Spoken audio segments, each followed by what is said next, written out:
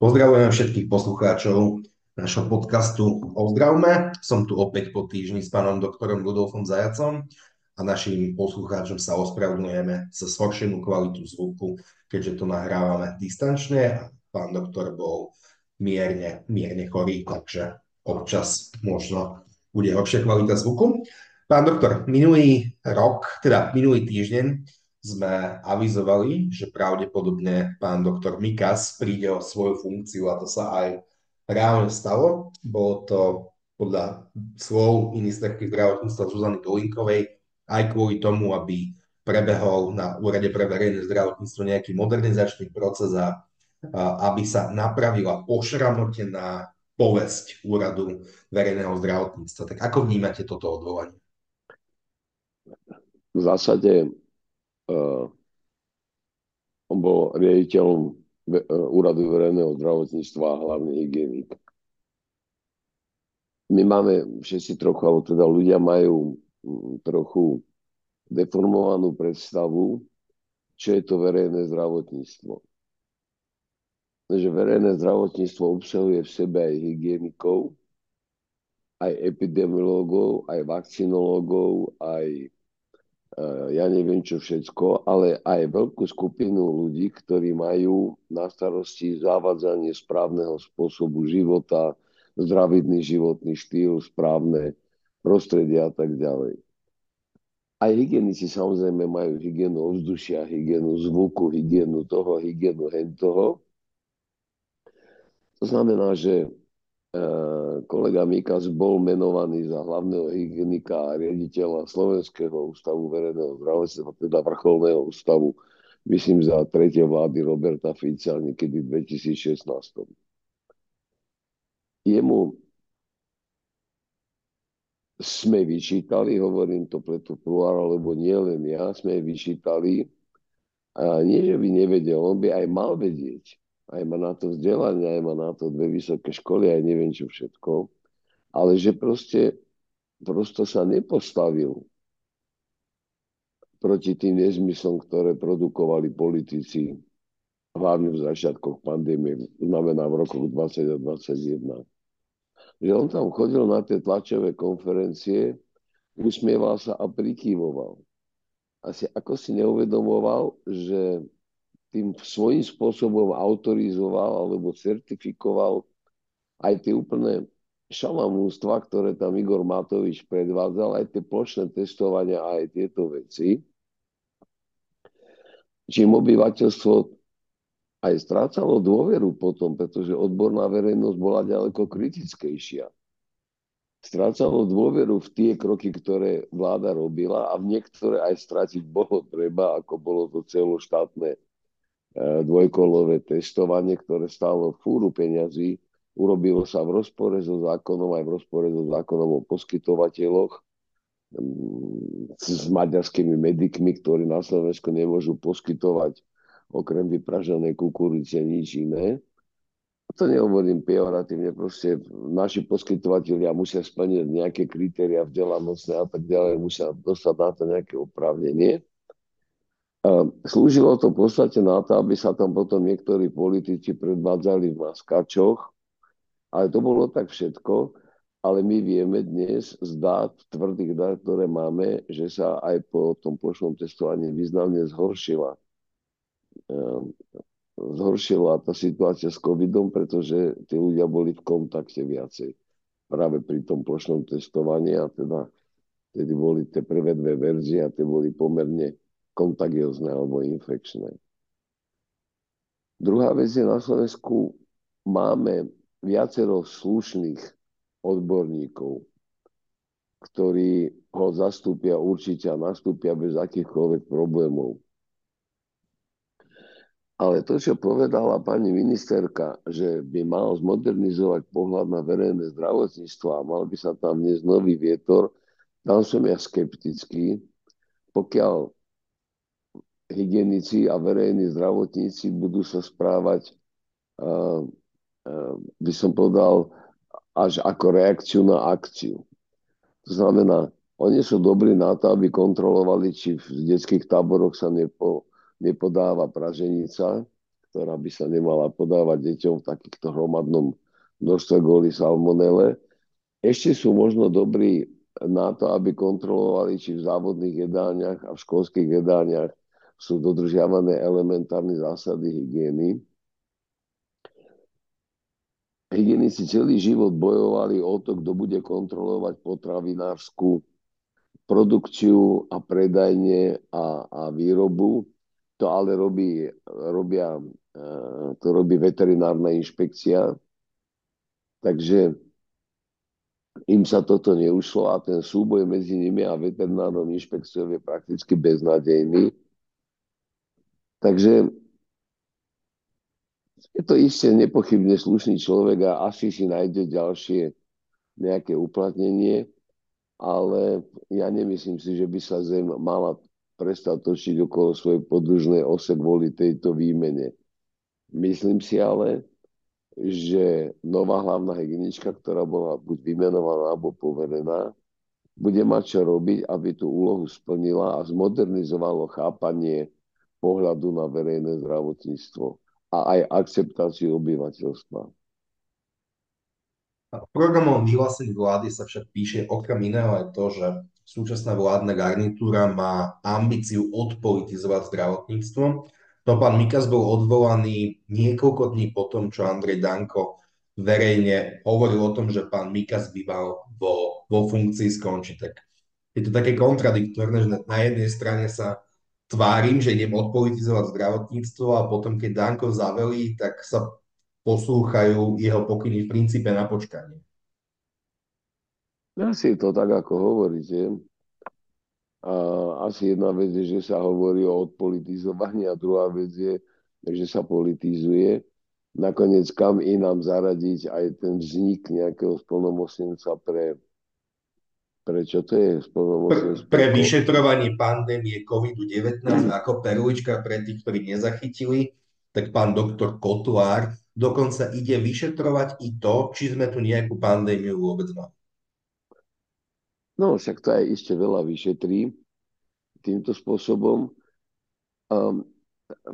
To je tiež samozrejme vymysel Dankovcov a to je tiež čiste politická záležitosť. Pritom sa oni sa aj dovolávajú niektorých záverov o nadmrtnosti, ktoré sme publikovali s Petrom Pažitným, na ktorú vo štúdiu reagovala aj generálna prokuratúra vyšetruje. Generálna prokuratúra, tam bol Petr Pažitný, ja sme boli vypovedať, vyšetruje, kto asi zapríčinil také zlé výsledky tej pandémie, no nech sa páči, nech vyšetruje, to je v poriadku. To nie je ani naša úloha ako analytikov ukazovať, že tento áno a tento nie. Len pre celú túto protipandemickú agendu toho splnomocnenca, on pokiaľ viem, je aj jeden značkový antivaxer. Áno, antivaxer, hoaxer a tak trochu Putinovec. Ideálna kvalifikácia. No, tak ale si musí uvedomiť, že pokiaľ chce z tej našej štúdie niečo čerpať, tak si hneď na začiatku musí prečítať, že najhoršie výsledky dosiahli krajiny, kde sa najhoršie očkovalo. A to nepochybne bolo Slovensko, ktoré skončilo predposledné, alebo z iného pohľadu až posledné. Áno, tam máte dokonca skvelú kapitolu o zdravotníctve v Portugalsku a o tom, že prvú vlnu mali nič moc, ale druhú vlnu a tretiu absolútne teda zvládli veľmi dobre práve vďaka očkovaniu. Tam opisujete aj príbeh takého generála, ktorý to celé riadil. Admirál, pardon. Áno. To je dobre, však kniha je dostupná aj na internete, dostupná. Každý, kto má záujem, si ju prečíta, nemusíme jej teraz robiť PR. Je ale pravdou, že čím horšie sa očkovalo, tým horšie výsledky sa dosiahli. No a teraz antivaxer bude musieť toto nejako obísť, alebo neviem, pretože on to je bojovník proti očkovaniu. No tak neviem, no to sú také, ako nehľadajme rácio v krokoch, ktoré robia ľudia okolo Andreja Danka. Jednoducho je to tak. Tak ale tam treba dodať, že pán doktor Kotlár by sa tým splnomocnencom nevstal, ak by mu to vládna koalícia nedovolila. Ale áno, aj by sa odpolitizovalo zdravotníctvo, keby Danko nezavolal, že Mikasa treba skoliť, čak ja tomu rozumiem. Ale jednak neviem, čo sa s tým dá iné urobiť, ako to konštatovať. A po druhé, aj tak je to skoro jedno, lebo ani Danko, ani Fico, ani Pellegrini a žiaľ Bohu ani opozícia, až s výnimkou Tomáša Salaja, nevie, čo by s tým ďalej mali robiť, no tak tápu všetci spoločne a nerozdielne. A to sú také, by som povedal, rituálne tanečky, odvolávanie hlavného hygienika a komisia na vyšetrovanie covidu. Tie fakty, ktoré pri covide sú zjavné, tie dáta, to sú európske dáta, nepustia. Slovensko malo druhú najväčšiu, alebo ak chcete aj najväčšiu nadmrtnosť na covid. Slovensko vynaložilo dosť veľa peňazí navyše na covid, viac ako ostatné krajiny. A Slovensko veľmi slabo očkovalo, pretože vrcholní politici miesto, aby išli príkladom, tak boli buď tichí antivaxery typu Pellegrini, alebo hlasní antivaxery, ako bol tento Danko a Robert Fico. A tak máme len to, čo sme si zapričinili a teraz môžeme zvolávať komisie, ktoré to budú tu krážom vyšetrovať.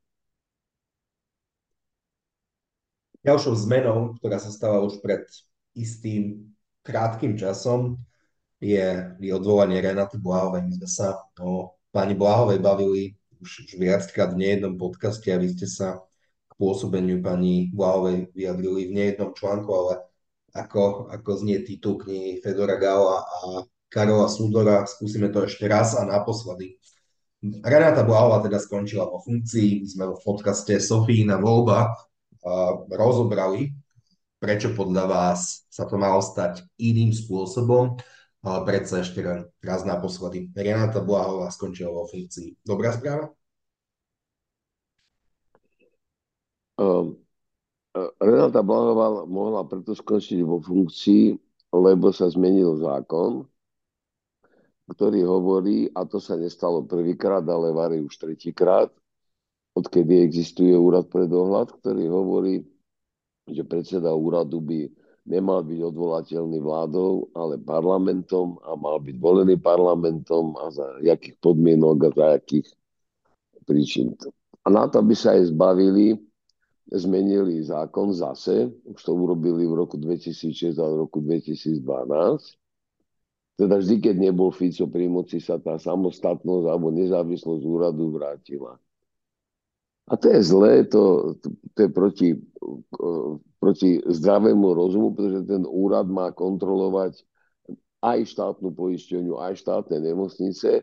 A ako to bude dobre kontrolovať, keď bude takým nejakým pododelením ministerstva zdravotníctva alebo nejaký takýto, neviem, čo to bude. A bude treba nariadiť ozdravný plán alebo dokonca likvidáciu všeobecnej poisťovne a jak to ten úrad spraví, keď obaja poslúchajú jedného ministra. A jeden minister zase poslúcha jedného Roberta Fica. Takže to je samozrejme zlé.